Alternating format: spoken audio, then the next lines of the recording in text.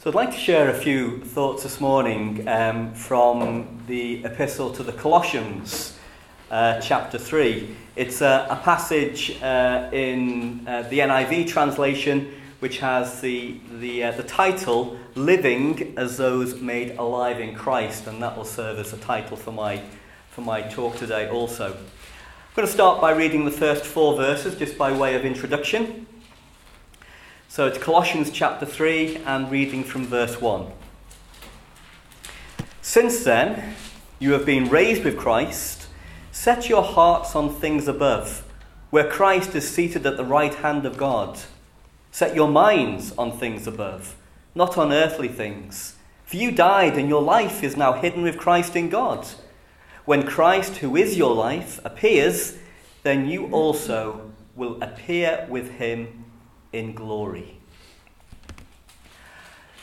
In chapter 1 of this letter, Paul takes the Colossians back to when they first heard and believed the gospel, and he reminds them of some of the tremendous blessings that they have received as a result of that, along with the hope that is stored up for them and us in heaven. And using different words, that's what Paul refers to in verse 4 as well.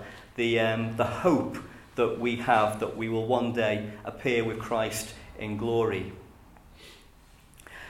In chapter 3, he wants to build on everything that's gone before. And you notice that it starts off with the words, since then.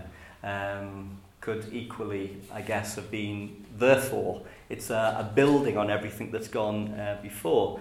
And he's setting the context for the instructions which follow. He's already made the point in chapter 2 that we no longer belong to this world. And therefore, he's highlighting the obvious. If we don't belong here anymore, then we should set our hearts and minds on the place where we do belong, things above. We don't belong here anymore, guys. And I don't know whether many of you will remember this experience, and for some of you it's something yet to be anticipated, but leaving home can be quite a scary thing. To leave behind the place that you're familiar with and the place where you do belong, and have to make new friends and to learn new things and to live up to new expectations, that isn't easy. But, for example, when young adults go off to university maybe, even though it might be a bit scary, they will comfort themselves with the knowledge that this is an exciting new step which will lead on probably to greater things.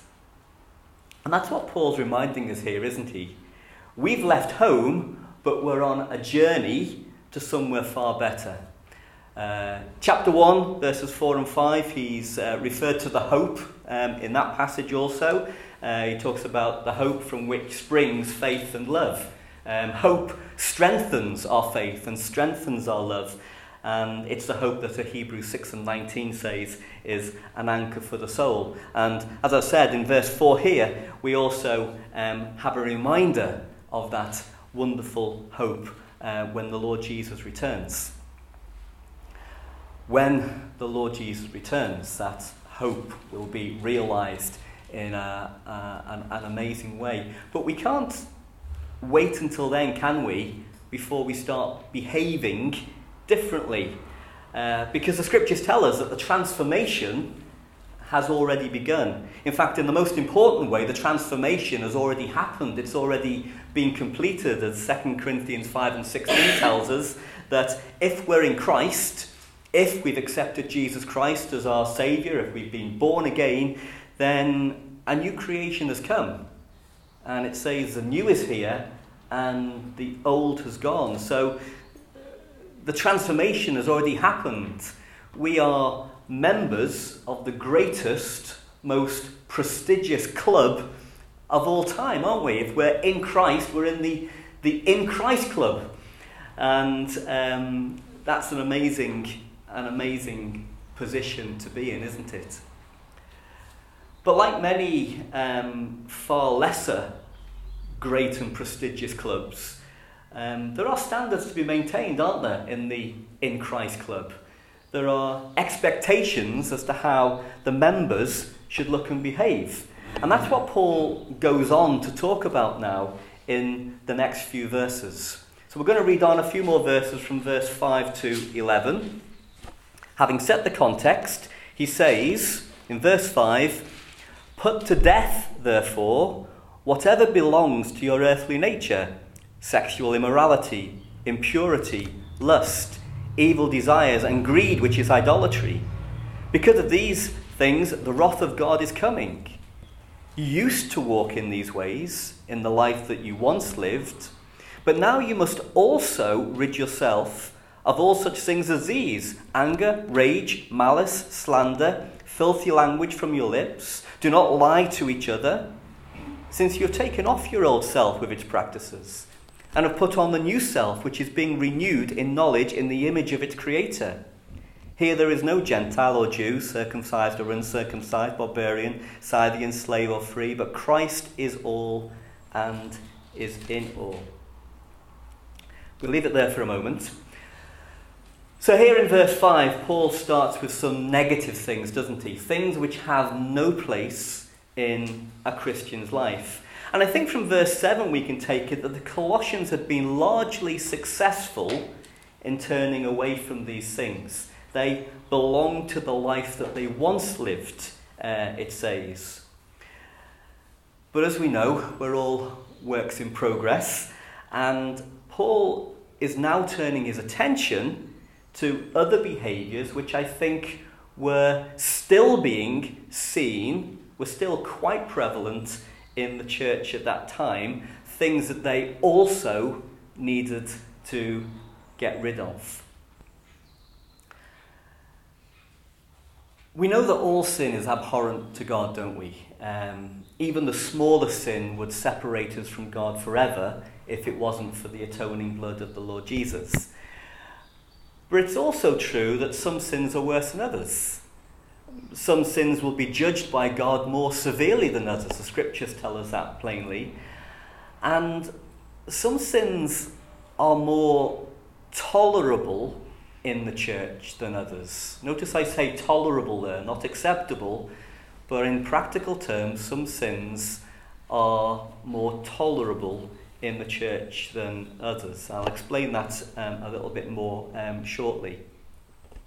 But in verse 5, we've got sins which are so serious that they could lead to a person being expelled from the church community.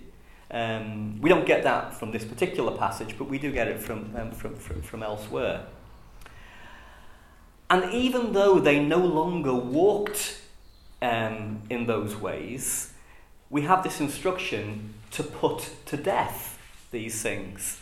Again, I don't think that was because they were prevalent in the church. Otherwise, the people who were doing that would have been expelled from the community. But I think the reason why Paul gives such a stark warning, put these things to death, is that it's a warning that we shouldn't allow even the slightest inclination in our hearts towards any of that kind of thing. We should not allow thoughts in our minds or any kind of desire in our hearts to grow in these areas of verse 5 at all. Because as James 1:15 says, that after desire is conceived, it gives birth to sin. If we allow ourselves to think about things such as we have in verse 5, then it increases the risk that we will ruin our lives of service by falling into sin. But as I say, in verse 8, Paul seems to be talking about other sins which were still ongoing in the church. As he says, verse 8, "But now you must also rid yourselves of all such things as these," and then he goes on to list a number of different things. And the things he listed might be lesser sins, but they're still serious sins, aren't they? The language is very firm. He doesn't say try to avoid these things. He says you must get rid. He says do not lie. And part of his argument for why they should do that goes back to the transformation that he's already referred to. And he repeats it again in verses 9 and 10. They've taken off the old self and its practices and they have put on the new self.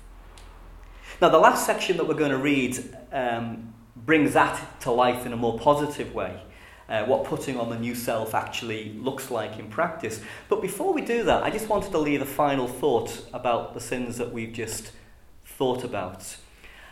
How could they still be prevalent in a church of God? Two reasons, simple reasons. Number one, despite our new birth, we still have a strong inclination towards sin, don't we? Paul wrote about it, explained it in Romans 7, in his own experience, when he talked about the things that he wanted to do that he didn't, the things that he knew that he shouldn't do that he did, the battle that was going on constantly with him, that you get the sense that he didn't always win. So there is a strong inclination for all of us, which is why we have the scripture, those who think you should stand, be careful lest you fall, because any of us could fall into sin. We have an old nature still with us that is attracted to sin. So that's the first thing. But secondly, sins which don't require immediate excommunication, there is a risk that they can become more tolerated. They can become the norm. They become things that we turn a blind eye to.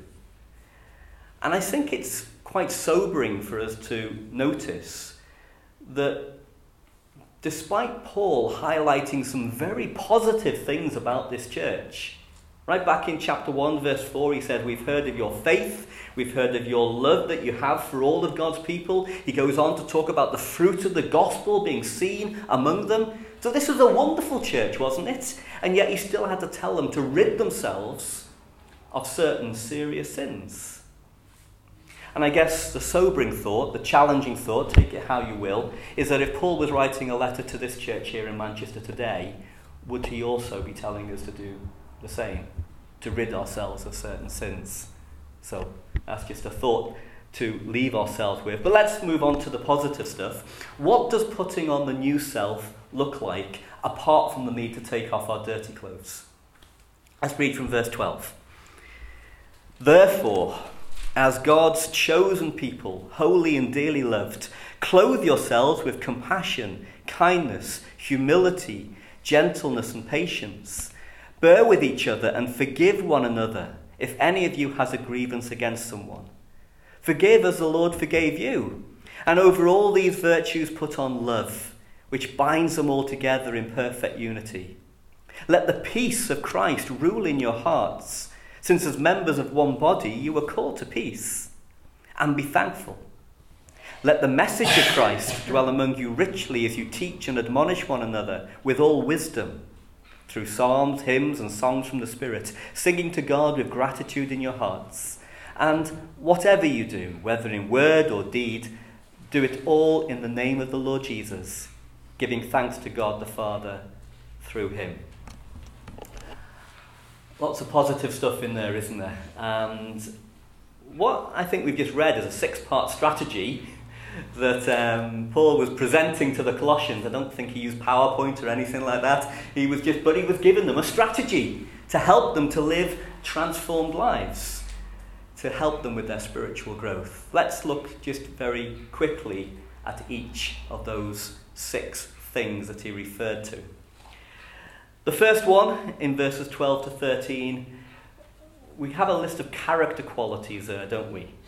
And I think we could put them all under the heading of imitating Christ, imitating the character of Christ. And we could look at each one of them individually. We don't have time for that. But if we view them all together, the little point I'd just like to make is that although these are inner qualities, they should be seen on the outside. If you put on clothing, if we stick with Paul's metaphor, then people can see it, can't they? They can't see what's underneath, thankfully. What people see is what's on the outside. And all those qualities that we read, they have an action potential. You do not have a kind heart if you don't do kind things. Self-evident. You are not humble if you treat others with contempt. And so on and so on. These inequalities, although they're inside, and we might say, well, only God sees them. Well, yes, only God sees what's inside, but people can see what's on the outside. Our clothing of putting these characteristics on as clothing should be things that people can see.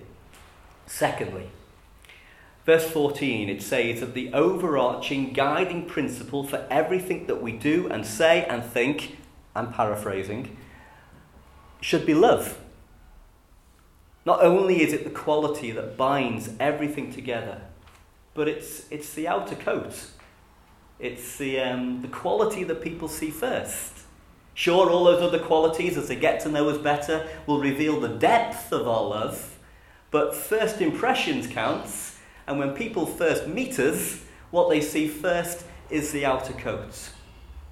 The first impression that we make on others is whether or not we really, really love one another.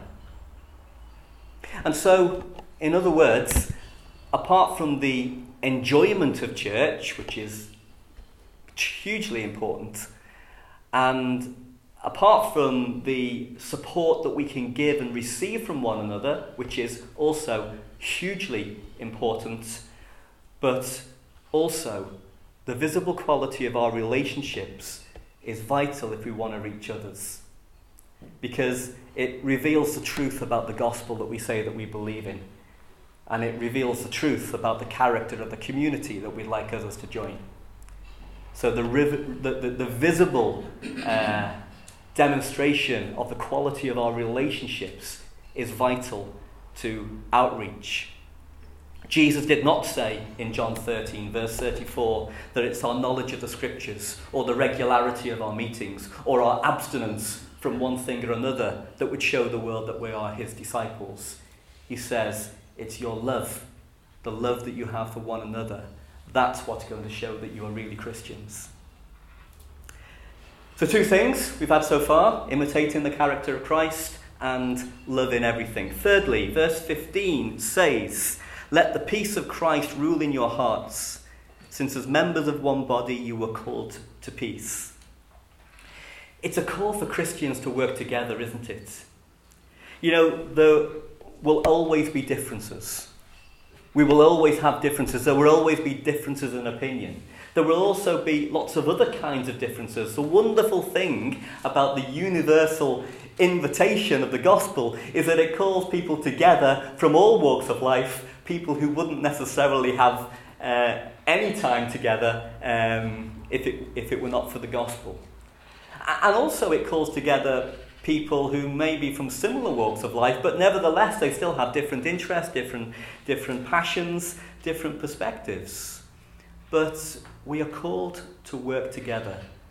And verse 13 talks about how we should bear with each other and how we should forgive each other. Verse 14 speaks of the love, as we've mentioned, but the love that leads to unity. You know, in my former employment, I used to have to work on projects and used to have to collaborate, in other words, with people who were really difficult. Obnoxious people, I used to think at times. People that I would in no way ever want to be friends with outside of the workplace. But we put up with one another for the sake of the fact that we were paid to be there and we had to get the job done. That's not the kind of tolerance. That's not the kind of atmosphere that God wants to see in any church of God, is it? There is a difference in world conflicts, isn't there, between a ceasefire and a peace. Let's pray that the peace of Christ will truly rule in our hearts in everything. Number 4, verse 16, it says, let the message of Christ dwell among you richly. We need our Bible knowledge, don't we? For faith, for hope, for sharing, for encouragement, for knowing God and what He wants from us. The psalmist said in Psalm 119, verse 9, he said, how can a young person stay on the path of purity? By living according to your word. I seek you with all my heart. Do not let me stray from your commands. I have hidden your word in my heart that I might not sin against you. Praise be to you, Lord. Teach me your decrees. We could say a lot more about that, just as we could say a lot more about all these things I'm just touching on. But I just want to pick up the word richly. The word richly in there. Let the message of Christ dwell among you richly. I think our prayer should be that more and more we'll experience the richness of God's word. That when we open our Bibles dutifully, if we're trying to read our Bibles every day, that we don't get to the end of the chapter and we didn't even remember what we just read. And I know that is an experience that many of us have. You know, you read your passage and it might be a difficult passage, it might be a wonderful passage, but we've got other things on our minds and you kind of, I've done my reading and there it is. And it makes not a blind bit of difference to the day that follows because we haven't taken anything in. But the regularity of our reading and the quality of our reading is really important. And we should pray, I think, as we open our Bibles, that God will open up to us the richness of what we're reading so that it will transform our lives. Number 5, nearly there, verse 17, it says that we should live as Christ's representatives. Again, I'm paraphrasing. What does it really say? It says, and whatever you do, whether in word or deed, do it all in the name of the Lord Jesus. So I think quite simply this is just a reminder that our lives are not all about us. They're not all about what we want or what we need or what we enjoy. These things are important to God. Very important to God. But also important to God is the effect that we have on others. Because none of us is an island, and our actions have the potential to have a very negative, a very damaging effect on people around us, just as they have the potential to have a tremendously positive effect and encouraging effect and building effect on the people around us. And naturally, that's what God wants from our lives, isn't it? He wants us to have a positive effect on all the people that we come into contact with, especially the people we're in regular contact with. He wants us to have a positive impact in every imaginable way. And one more. So I've given you 5. Did you see number 6? We've read all the verses, so it must be buried in there somewhere. Did you see the 6th thing that we should do? Look at the end of verses 15, 16 and 17. We have it 3 times. Be thankful, be grateful, and give thanks. I was reading a book recently. I'm not going to get into why I felt that I needed to read this book, but the title of the book was Change Your Attitude Before It's Too Late. And it was about how we can develop a negative attitude towards church, towards people, towards all sorts of things. And it was, and as a key part of the strategy, it was about being thankful. Be thankful for what we have. And it's possible to give thanks without being thankful, isn't it? Even in worship. And that's not to say that we do it deliberately. It's not that we do it in a deliberately deceitful way. But I think sometimes we say thank you to each other and to God because we feel that we ought to. But we don't necessarily always feel truly grateful in our hearts. You know, when you get the 10th pair of socks on a Christmas Day morning, you know, you're saying thankful, but you thank you, but you don't really want 10 pairs of socks.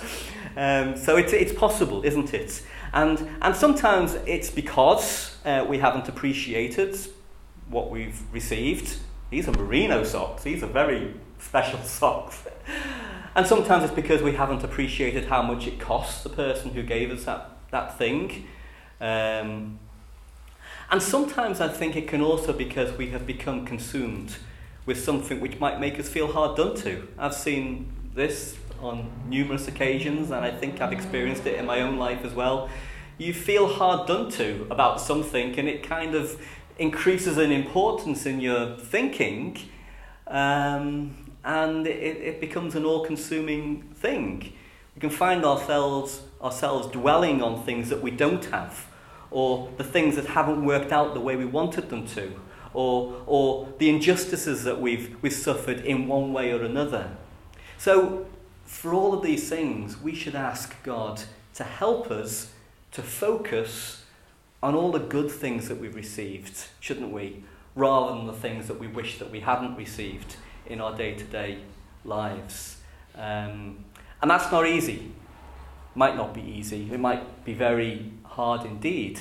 But you notice that one of the fruits of letting God's word dwell in us richly, it said, is gratitude. The more we get into our Bibles, the more we receive from our Bibles, from God's word, the more it can lead us into gratitude, which can help us to change our attitude before it's too late. So, in conclusion, I said that in chapter 2, Paul had explained that we don't belong to this world anymore. Chapter 3, he's showing us how we should live transformed lives that reflect that heaven is now our home. And he listed various sins that we should get rid of, and he's listed character qualities that we need more of. And that led us into this 6-part strategy, for want of a better thing to call it, for life in God's kingdom. Again, just very quickly. Number 1, imitate Christ. He's left us a perfect example. Number 2, loving relationships and actions are vitally important. Number 3, we need to overcome differences and resolve conflicts with the peace of Christ ruling in our hearts. Number 4, we need to appreciate the richness of God's word and allow it to change us. 5, we need to remind ourselves that we are Christ's representatives, or his ambassadors, as 2 Corinthians 5:20 says. Because when we think like that, then that will affect our behaviours and our priorities. We are not our own. We were bought with a price. And number 6, finally, be thankful and give thanks. So 6 little things that we can maybe try and remember. I'm going to finish just by reading a couple of verses from 1 Thessalonians 5 and Ephesians 5. I'm going to just put them together, read them without comment, but they kind of summarise really where we've got to. It says, "You are all children of the light and children of the day. We do not belong to the night or to the darkness. For you were once darkness, but now you are light in the Lord. Live as children of light."